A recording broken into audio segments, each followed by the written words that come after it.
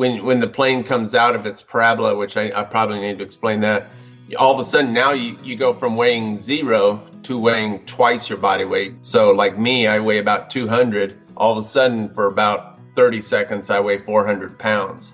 And that does weird things to your stomach.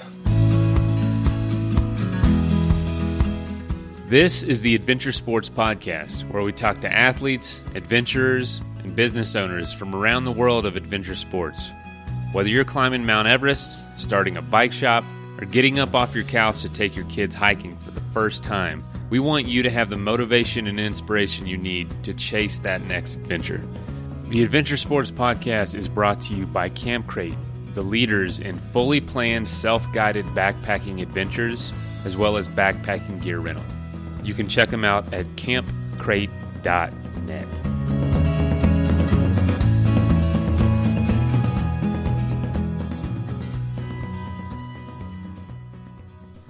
So Mondays take up 15% of your life.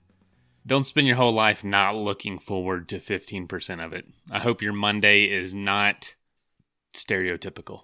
I hope you have a great Monday. And I hope this show helps that out a little bit, because that is a huge chunk. That's 1/7 of our life. And frankly, I don't look forward to it all the time. Sorry, my dog's walking in the background, and he and my other dog are crawling in a very small kennel together. That's not going to work, Herc.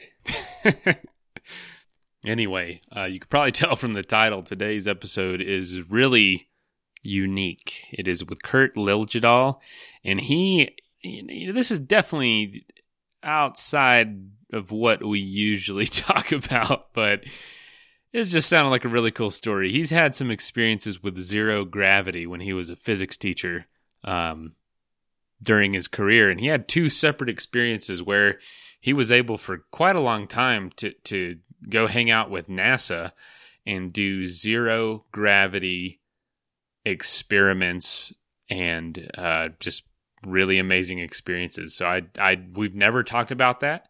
And one thing we always strive for on the show is to talk about sports we don't typically talk about, aside from our main ones, our go-tos. And I didn't know a whole lot about the world of zero gravity. And Kurt does a fantastic job explaining it. Very interesting stuff. If you didn't expect to listen to a podcast today about zero gravity, well, join the club. It is Monday, and I don't want it to be a typical Monday for you, so this is a great way to spend it. And so, well, you can listen to this on Tuesday or Wednesday or a year from now if you want. It didn't matter to me. But thank you to our patrons. We have a few new patrons, and we'll announce names at the end of the month. Appreciate it. There are still a lot of you whose cards were declined around the first of the month. We'd really appreciate it if you checked on that, see if you can get that going again. And if you'd like to become a patron, aka supporter of the show, patreon.com/Adventure Sports Podcast. You can support the show for as little as $1 a month, but you will get access to extra bonus episodes and material for if you do $5 a month or more. And the link to that is in the show notes, so we'd really appreciate that. Also, give us a call. It's 812-MAIL-POD, like voicemail podcast, 812-MAIL-POD. Call and leave a voicemail. Send us an email if you have anybody that'd make a good guess. We are really booked up right now, which is awesome. But we want to keep that train rolling, because once this baby's born, I ain't going to have a whole lot of time to work on this, so I'm trying to get as much interviews done as possible. But anyway, man, I hope you're getting out there and doing something this year. I know we haven't talked a lot about that New Year's resolution of getting out there, doing something exciting every chance you get. If it's a bike ride around the block, if it's a walk around the park near your house, or if it's doing the whole freaking AT, do it. There's all of y'all from all around the world that listen to this show. Get out there, do something out of your comfort zone this week that involves the outdoors, that involves adventure sports, and email us to tell us about it. We want to hear from you. We want to keep pushing you to reach your potential. So let's get out there, do something crazy. Speaking of doing something crazy, here is Kurt Liljedahl with Zero Gravity. Oops, actually, one last thing. This is not the first time we've had this type of episode. We actually way back in episode 81, we had Story Musgraves, an astronaut, talk about space travel. So I tell you what, we're going to play this episode today, and on Thursday, our revisited episode, we'll do this episode. We'll do Story Musgraves, the astronaut, because, this whole show is about expanding your horizons in the world of adventure. There's not a whole lot out there that's more adventurous than being an astronaut. And the fact that one was on this show is pretty stinking cool. So we're going to do that. All right. Now here's the episode. And so let's start off with you're a 28-year career physics teacher? Yes. That's a long time to teach. Oh, my wife did 32. So. Oh my gosh. So I take it you're not doing that anymore? No, we retired. We were lucky enough to retire at a pretty young age of 54. So we moved up here to Iowa and live on a lake and just kind of kick back and relax now. Wow, that's awesome. So where did you teach? We taught in McAllen, Texas, or I taught in McAllen, Texas. She taught in Sharyland, Texas. Wow. Now is that the high school level? Yes, I was. She was a reading specialist elementary. I was high school. Nicky Rowe High School. Go Warriors. All right. Cool. Yeah, that's my wife teaches fourth grade, and it's her fourth year. And man, it is. She pulls, and she has some leadership roles at the school, but she pulls some long days. Like, it puts me to shame. Yeah, nobody works harder than elementary teachers. I'm here to tell you. It's unreal. Like we figured out her hourly rate based on how many hours she's actually there. And she coaches a few sports, and man, it is dismal what she's making compared to the amount of time. But she does have a huge impact on the students, which has got to be really rewarding. It is. What state are you in? I mean, do they pay well there? Or? Oh yeah, we're in Denver, Colorado. Okay. So it's not bad, but she I know she gets up at 4 every morning. She's out the door about 5:30, and last night she got home at 8:30. Oh, no. And I know that's not the same for everybody, but she loves to work and loves to take on lots of responsibilities. But I was a coach too, so I understand the long hours. Oh yeah. So as a physics teacher, you had the opportunity to do something we've actually never talked about on the show before, at least not to my knowledge. We have talked to an astronaut. But that was many years ago, and I actually didn't do the interview. But you had the chance of going into a zero gravity experience twice. Yes. What was that like? Unbelievable. For one thing, just to get the opportunity to do it, because who gets to train as an astronaut? Not train as an astronaut, but go on those zero G planes, astronauts. And then now there's a corporation out there called Zero G Corporation that does it for private citizens, but it's for like $5,400 for 15 parabolas. A parabola is what you do with the plane and get the 30 seconds of zero G in. So $5,400 for 7.5 minutes of zero G. That's pretty pricey. That's not a bad hourly rate for whoever's running the company. Golly, that's unreal. Right. So yeah, there's some more opportunities, but man, I don't know anybody that's ever done anything like that. And so, how did you get the experience? And what was the process of like going to the location and figuring it all out? Okay, well, I'll start with the first time I did it in 2001. The Texas Space Grant Consortium out of Austin, Texas, sponsored this thing. And they just, they're trying to get people enthused about science, this, that, and the other thing. So they had this contest through our regional area, education area things. And you had to submit a experiment that you would do if you had the opportunity to experience zero gravity. So I asked my students, I said, there's this contest for zero G. Who wants to do it? And out of 120 students, I had like 6 kids that wanted to try, which I'm thinking, you big wieners, Oh, why are don't you you want kidding me? That sounds Yeah. awesome. Like, who Yeah. wouldn't want to do that? Well, that's kind of where I was thinking. But so we submitted. I out of the 6 kids, 1 girl unfortunately had to drop out, and 1 young man was from the Philippines. And so, being we were going to NASA. He couldn't take part in the flight, so we just had him as like our flight crew and stuff like that.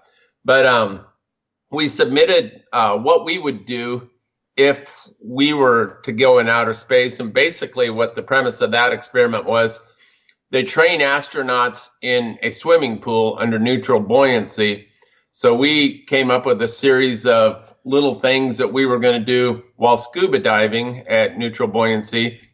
And then we were going to compare those, I guess, subjectively to if we could do those same things in zero gravity. So what did you propose doing that was different than what they currently did for training? We were just going to do little things like, swimming an obstacle course through hula hoops, or picking up objects, off the floor of the pool or whatever. Just little movement things, flips and all that. Wow. And so that won you the competition? It won our region.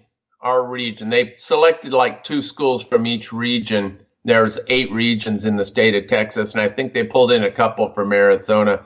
But yeah, it won our region. So we were afforded the opportunity. We went up to NASA, which is in like Clear Lake, Houston, up there by Friendswood and like that. And kind of had to raise some money. It was going to cost me about $5,000. But the school was generous enough, and some private organizations were generous enough to help us out with that. And so we raised the money and went up there, and we were there like 10 days. Wow. So it was that long of an experience. And why is that? They wanted us to do, first of all, some physiological training. And I think that was mostly for education, but we talked about, balance of the human body and, the effects of zero gravity on the body. A lot of training, just, some lectures and stuff like that they give the astronauts. And then we also got to experience, and they toured us all around NASA. That was kind of cool too. But then we got to experience the altitude chamber that they have there. And I don't know if you've it's roughly the size of the inside of a school bus. Okay. And you sit down in there, and then nice chairs and everything. And they say, all right, if you get claustrophobic in any way, now's the time to get out. Because what they do is they seal the door, kind of like submarines and everything, and they start sucking the air out to simulate higher altitudes. Okay. You know what I mean? Yeah. Yeah, less air pressure. And so they suck the air out. And when, you think about like Mount Everest is 29,000 feet. The death zone is 25,000 feet. And your average jet plane is pressurized to about 8,000 feet. So they sucked out the air slowly until we were at like I think we did 26,000 feet. Okay. Wow. Could you tell the difference immediately? It was interesting in that you kind of get loopy, because lack of oxygen to your head. I said it was kind of like drinking a couple beers, because that impairs your thinking. Hopefully your students didn't know that. Yeah, right. That sensation. Yeah. I'm sure they do now, but back then I hope they didn't. But yeah, and then they give you a little quiz, and you take the quiz and everything, and you're kind of, like I said, it'd be like taking a quiz kind of drunk, because you're just feeling kind of good, and you see what kind of person the kids are. There was one young man who just sat there like a bump on a log. I'm sure he's a riot at parties. One of my students, Belinda, she just giggled the whole time, so I'm sure she's fun. The happy person at a party. But it was interesting. Yeah, no kidding. I bet what an experience for your 4 students, you said? Yeah, 4. Michael didn't get to. Wow. Yeah. I mean, how cool is that? Yeah. To say you did that. And then they started, you're at 25,000 feet, they call it. And then they start pumping air in to bring you back down to sea level. And, you got to equalize your ears. Have you ever, they teach you how to plug your nose and blow out through the eustachian tubes. They call it a Valsalvo, which I didn't know it had a name. I just thought it clear in my ears. And, some of the kids, their ears wouldn't clear. And so they would have to stop the air, stop letting the air in. And then, they had special procedures that they did it so they didn't blow the kids' eardrums. Oh my gosh. Yeah. Wow. Yeah. I've never had an issue with that. I can clear my ears pretty quickly, but, if you can't, wow, that'd be extremely uncomfortable and dangerous. Oh yeah. But yeah. I'm sure there was about 1 million waivers you had to sign too. There were. Matter of fact, all my students and I had to go get a flight physical before this. We had to go to a doctor, and I got the doctor to donate it, but we had to get a flight physical and pass that before we could do this. Yeah, NASA was very stringent in, who they let on the planes. And so after that simulated elevation experience, what was the process to actually getting on the plane and experiencing zero gravity?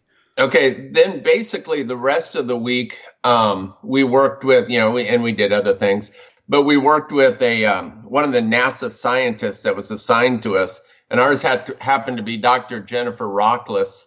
I forget her. She's married now. I forget her name, but I'll pass this on to her. And she was working with the robotic portion of NASA at that time, where they developed Robonaut.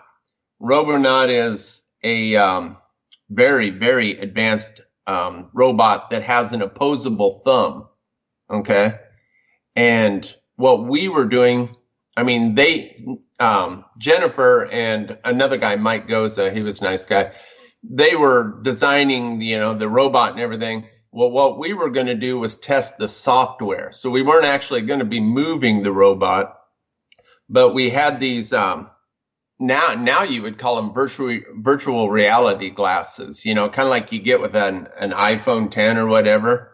But this is back in 2001, and NASA had a goggle thing that you put over your head, and we had sensors that we put on our hands and our body, and you're looking through this virtual reality thing. And when you move your arm, you see the robot's arm moving in the goggles.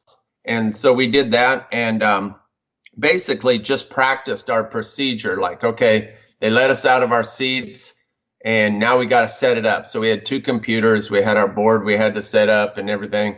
And you just practice the rest of the week so you could be very efficient as far as getting your experiment run, because you had to have everything going. And then remember, we're doing 30-second intervals. So you had to do the experiment for 30 seconds. Then you got about 1.5 minutes to get things ready. Then you do 30 seconds again.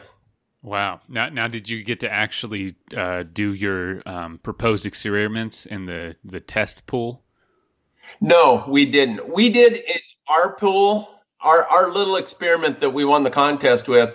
The local scuba shop, who's a friend of mine, was nice enough to donate time to us, and the kids got to go scuba diving. I was also the aquatics director at my swimming pool, so I got to use the swimming pool basically, and we did it there. But yeah, we never had to do it at NASA, which would have been cool because they have like a 4 million gallon pool, which is awesomely huge. That is really cool. Yeah, it was. I'm sure you have tried some freeze-dried and dehydrated meals before, but I promise you've never had anything close to as good as Peak Refuel. They make freeze-dried meals, which is different than dehydrated. It takes way less water to cook. It cooks a lot faster, and they cook the meals before they put everything together. A lot of companies just throw all the ingredients in there, and when you cook it, it's the first time it's ever been cooked. With them, all the flavors have cooked together. It's super tasty, and you can get 20% off by going to peakrefuel.com and using the code at checkout ASP20. Seriously, give them a shot for whatever adventures that you have planned this year.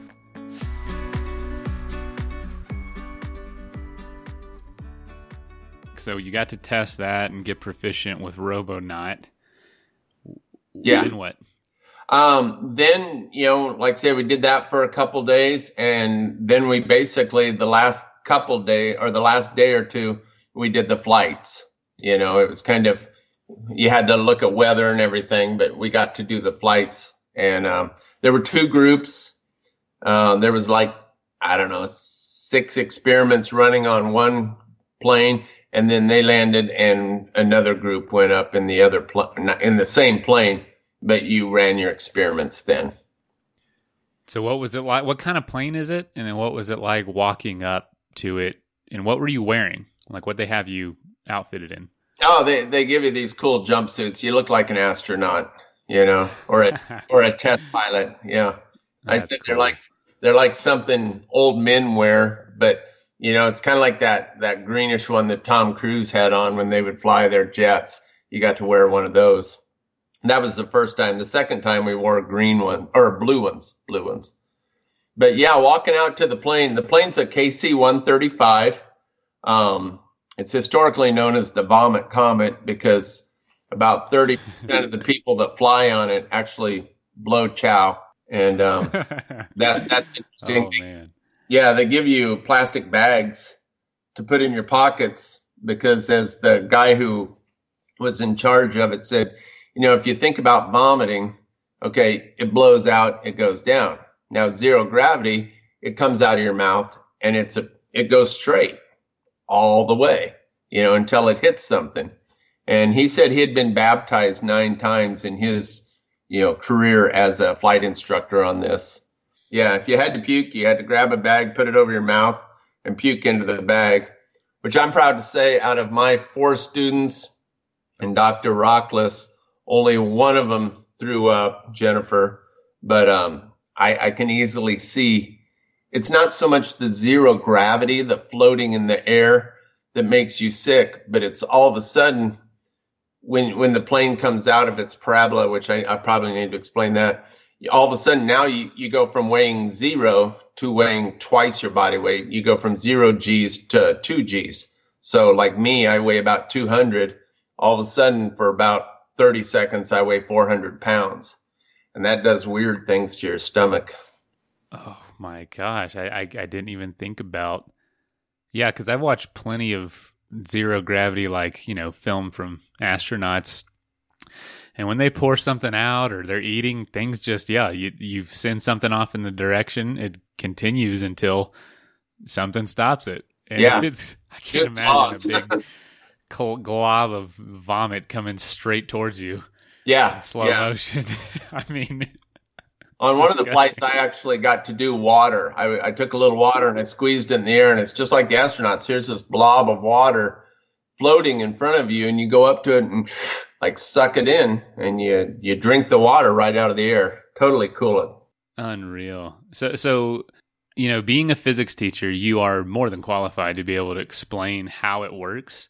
Would you just tell us, people that I assume everyone is maybe heard of it or maybe a little familiar with it, but let's just assume no one is. How does this work? How do you get in an airplane and then experience zero gravity? Okay, yeah. Sadly, one of the misconceptions among people is that NASA has a room where you can just walk in and throw a switch and people float. Well, you can't overcome the gravitational pull of the Earth, but you can mess with it, and that's what they've figured out. Okay, you got this plane, and basically think about a normal plane, a jet that you fly in, and there's only the seats in back. The rest of it is all pretty much hollow with padding all around it. And the plane takes off, and you're in your seats in the back.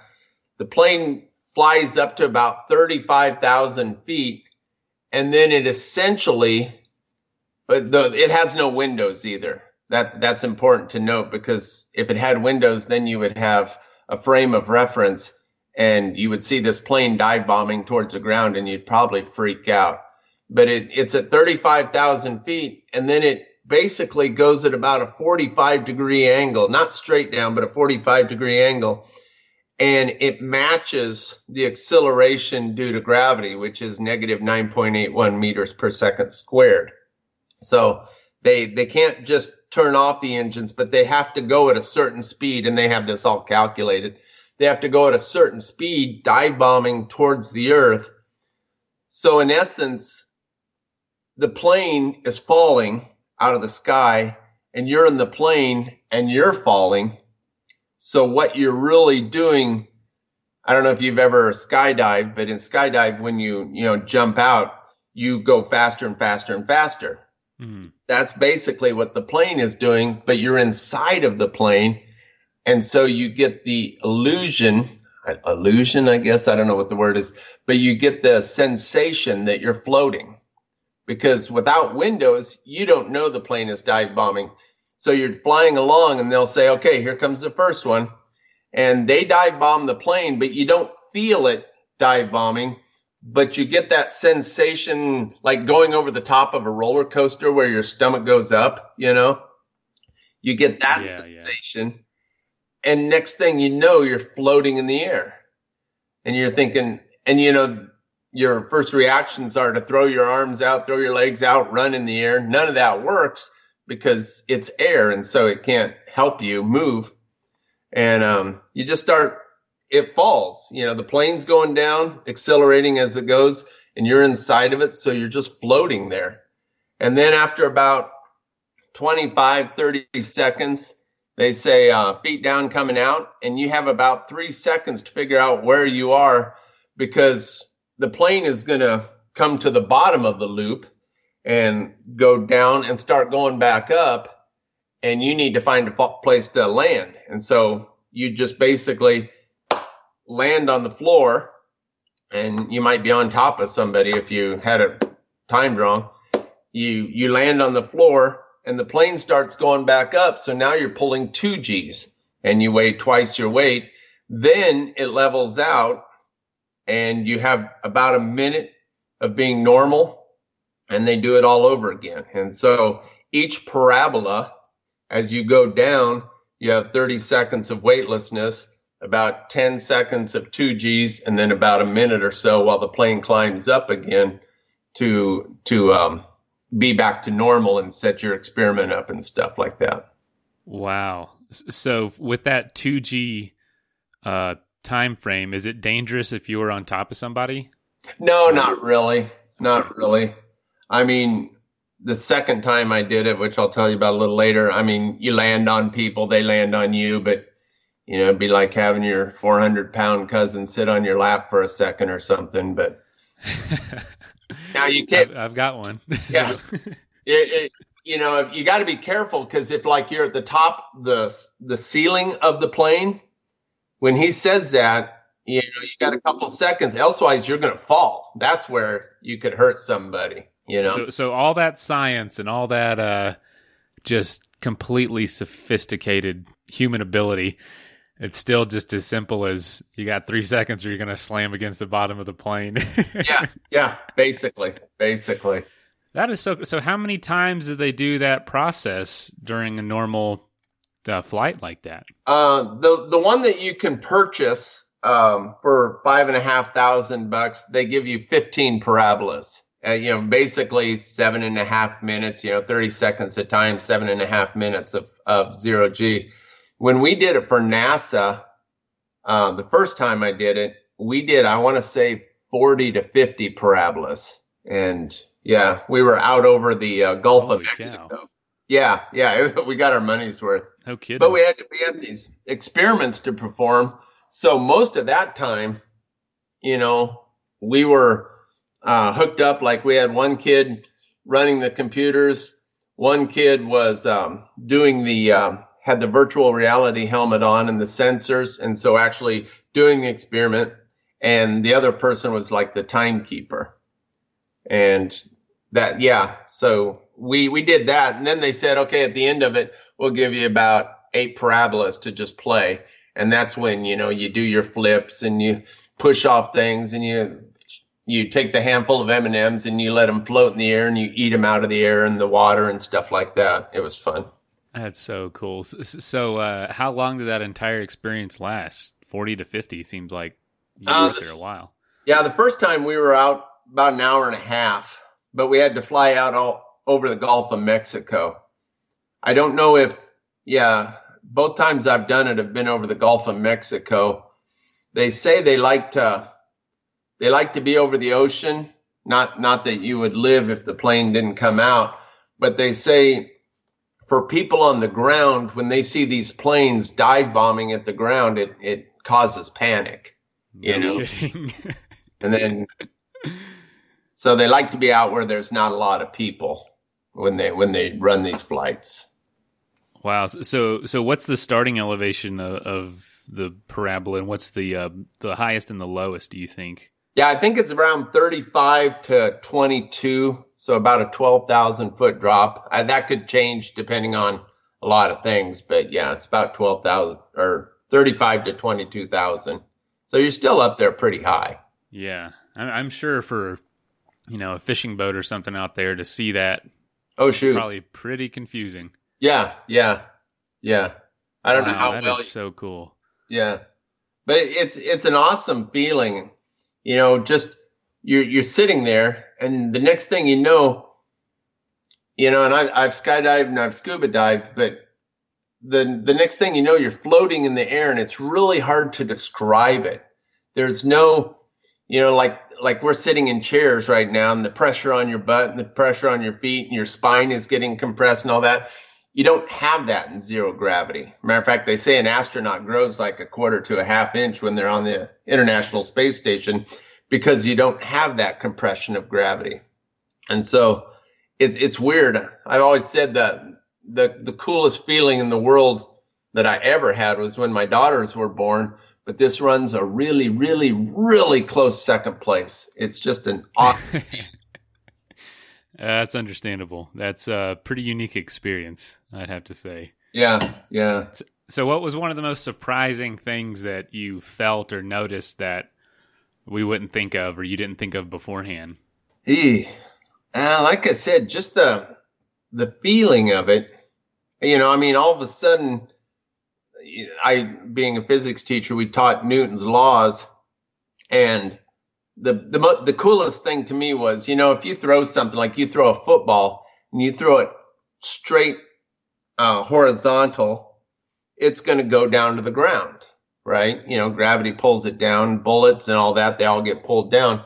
Right. This one, my student was about 15 feet away from me, and I took a little bouncy ball or whatever, and I threw it to him, and it just went in a straight line right to him. Wow.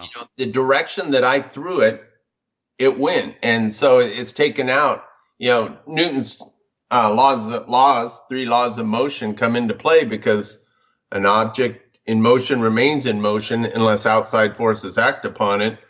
Well, gravity's not acting upon it, so that sucker's just going to keep going straight. That is so cool. Time for a quick message break. So, this show is brought to you by Camp Crate. They specialize in self-guided, pre-planned, all-inclusive backpacking adventures, as well as trip advice, and as well as camping gear rental. So if you're in need of any of that stuff, reach out to them at campcrate.net. Very helpful and very knowledgeable. It's a great way to try backpacking for the first time, or to scroll through their list of itineraries if you need some ideas on where to go. They will literally send you all your gear, your food, permits, coffee even, in a box to your front door. Use it for your trip. When you're done, return it with the pre-printed included return label. It's that easy. It makes backpacking and getting into the backcountry very approachable, very simple. Give them a shot. Now back to the episode. So when the plane dives, did they ever, if they miscalculated the speed, that would it ever misbehave the effect of the zero gravity? Did you experience that, or are they pretty good at dialing that in? They're pretty good. These guys are pros, but they're good at dialing in. But every once in a while, you'd notice you would be floating in the 30 seconds, and if the plane got going too fast, well, the plane would move forward and you would move backwards. Or if the plane got going too slow, you would go forward in the plane. Like one time, I don't know, they misjudged the speed a little on one of the parabolas, and I about ended up in the cockpit. I was having to grab the walls and stuff because I was falling and the plane was going slower. And so I'm going towards the front of the plane. Yeah, that was weird. Wow. Well, how much space did you have inside the plane? Like about just the typical passenger plane with everything out of it? Yeah, it's not a 747 or anything like that, but just think about your average plane with like 3 seats on one side, 2 on the other, and the seats are all gone and the overhead bulk things are all gone, and they just have padding on that, no windows and stuff. So that is just too much fun, man. Yeah, wow. You got room to move around. I mean, like one time I wanted to do somersaults. Being a diving coach, I thought that'd be cool to do somersaults. So the guy got ready and he had his feet in straps so he could stand up. And we started floating. He just grabbed me and flipped me. I was in a tuck position. He just flipped me and I just spun around in circles until I decided to pull my arms and legs out and stop. It was interesting. That is too crazy. Oh my gosh. Yeah, I would probably get sick pretty quickly. Yeah. I'm pretty bad with that kind of stuff, but I would still love to experience that. So that's a once in a lifetime chance for most people. Right. And you had the experience twice. Yeah. The other time was about 10 years later, in 2010. Who was that through? Oh, that was Northrop Grumman. They're a huge defense contractor, out there. And these defense contractors, they get all these government contracts to build things for our armed services and all that. Well, because it's a government contract, you can't have foreign people working on it. Like if you go to your average university, there's a lot of foreign kids studying there and they're very smart, but they can't, if you're not a U.S. citizen, you can't work for these defense contractors and stuff if they're on a government contract. And so Northrop Grumman sponsored the Zero G Corporation to have teachers fly. And as teachers, we're supposed to take this experiment or this experience back to our students and get females and, other kids interested in STEMs. They push STEMs a lot: science, technology, engineering, and mathematics. And they were trying to stimulate us to stimulate these kids to go into your sciences and stuff like that. So that was another thing. You had to apply for it. And I got lucky enough to do it along with one of my friends. Michelle got to do it with me. And we had a group of teachers doing it, elementary all the way up to high school. And they have their way of doing it. But that was, like I said, the Zero G Corporation. You can look them up on the internet. They got a really cool plane called the G-Force One, which now I think NASA uses.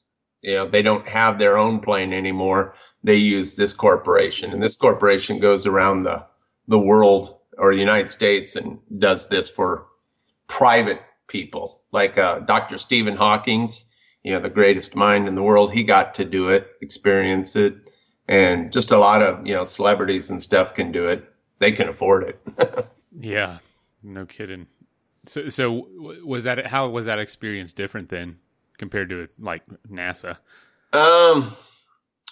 It really wasn't. I mean, okay, with this experience, we were supposed to once again do little experiments. We were just doing stuff like dropping the ball, looking at projectile motion. Does zero gravity expect spring tension and stuff like that? So we had a series of little things we were supposed to do, but to be honest with you, everybody just played. We did about 15 parabolas that time. Once you get there and you're going, everybody played. And you guys aren't going to discover anything too revolutionary, probably. No. So just play, Yeah. Well, that's one of the funny stories that NASA told us. They said, if you think about this, everything that's on the International Space Station has been developed for use in zero gravity aboard these kind of planes. And they said one of the funniest ones was the toilet. They had to figure out how to make toilets work and stuff in zero gravity. No way. I have not ever thought about that. Yeah. And he says, and the poor test subjects, you got a 30-second window in order to get your business done. And so It worked. They have toilets that work in the space station now. So Do you know how they work? yeah, it's suction, I figured, yeah. kind of like a vacuum. I mean, it doesn't suck your whole thing, but yeah, it sucks it out. Doesn't use gravity like our toilets do. Interesting. Yeah, I thought something that I was curious about was sleeping because, you can't just lay in bed. You have to kind of be strapped into your little bunk. And I always found that pretty fascinating, but I don't know why I had never thought about the bathroom. That's a way trickier thing to figure out. Yeah, that would be a little tougher. That is so cool, man. That is awesome. So, any hopes of doing it a third time? Oh, I doubt it. I'm retired now, and I don't think anybody's going to call me up and beg me to go. I'd do it in a second, but I doubt I'll have the opportunity anymore. So, wow, I don't know. I'm sure it was hard not to talk about it quite a bit when you got back after that first time to your family, to your students. You feel like that guy on what's his name on Big Bang Theory that went to the space station and that's all he talked about. I'm sure my friends got a little sick and tired. I know my wife probably got sick and tired of it. So that's hilarious, man. So what else was something interesting about it, or something you had in your notes that you'd like to share? Oh gosh, let me look at them. Altitude chamber, links and equipment. There's not a lot. That's basically it. The neat part was as a young kid, I always dreamed, you got your bucket list in life, and mine seems to be getting bigger now that I'm retired. But when I was little, I always thought zero gravity would be the coolest thing in the world because, like I was a diver when I was little, springboards, and, you're kind of fighting gravity there. And then we'd jump out of the barn door and land in a pile of hay, and that was kind of cool. And so zero gravity was always my number one on my list. But, that's, who gets to do that? Well, I mean, having these experiences, I actually got to check off my number one on my list. So that was fun. That's unbelievable. That's essentially like being an astronaut on your list is, it's a pipe dream for most people, but you got to actually experience a very, one of the coolest aspects of that, which is zero gravity. That's so awesome. Yeah, wow. I did apply for NASA when they were asking for teachers to apply, but I didn't get accepted, and that's fine. I'm sure they had their reasons. Plus, I don't know if my wife would let me go on, but I did apply for NASA. I thought it would be cool to get the opportunity to go to the International Space Station for a couple months or whatever, Yeah, no kidding. That would be, among humans, it's one of the most unique things you can do. There's a comedian I like named Brian Regan, and he did this bit a while back that talking about being at a dinner party and just imagine, letting people talk about themselves and talk about all the things they've done. But you were one of the people who had walked on the moon. And he goes, you're just sitting there eating your food, not minding any, just saying, oh yeah, very interesting, very interesting. And all you've got to say is, I walked on the moon. Yeah, that would be cool. The conversation's over. Yeah, drop the mic. Hey, you're done. That would be cool. So what kind of things are you getting into now that you're retired? What kind of sports or activities? How do you compare to zero gravity? Traveling is still a big part of my list. I want to get these trips in. Like we were in Iceland in September. We're thinking about going to Ireland and Scotland in next year, and just traveling. I like traveling, and while I'm young enough and can afford it, I want to get it done, you're at that time. I dream about it right now, but it's the working years. Yeah, well, yeah. And that's my friend Craig, when he did your podcast, he pointed out, younger kids. I was talking to some young teachers the other day. You can't see your life where I'm at, or even older, 65 or anything like that. But if you could see your life, you would save a heck of a lot more money, when you're young, so you could be prepared for it when you get old. I mean, it's such a valuable lesson to tell kids, and I try and pound it into my daughters and everything, and I think they hear it. but it's tough to envision later on in life, and the live for the moment type of thing. But I don't know. We had a pretty good life, when we were growing up. I don't think I denied us too much, or we denied too much. My wife and I both worked hard, and we traveled well. So, but now we have the time and the money. Now we have the time plus the money to travel. So it makes it easier. Yeah, that's awesome. Yeah. So do you know if any of those kids that went, your students that went on your zero gravity experience, did any of them have a lasting effect that you know of, or something they can talk about that's really cool now? Well, one of them, Belinda, is a science teacher. And, I see her on Facebook, and she's teaching science. And I told her, I said, you got to be the coolest teacher there because you've done that. And I think she still shows the video or shows the pictures of when we did zero gravity. So I'm quite proud that, she went into science. I guess maybe it worked a little. That was that's awesome. Their master plan to get kids interested in science. So yeah, quite proud of her for being a science teacher. Very, very cool. Well, Kurt, man, thank you so much for being on the show. Well, thank you. You're a good interviewer. Podcasts I've gotten interested in them in the last couple of years, and I enjoy them. It's that's when I started getting interested just a few years ago, and I think they're going to have a pretty big future, man. I would choose a podcast over a TV show any day because I can go about my day driving or cooking or a lot of the work I do, honestly, and still listen to something incredibly interesting. Yeah. I don't have to sit there in front of a screen. Yeah. It's really, I think they're going to have a bright future ahead. So yeah, it's awesome. Yeah. It's an awesome way to consume media. Well, I'm glad you enjoyed it. Thank you very much for what you do.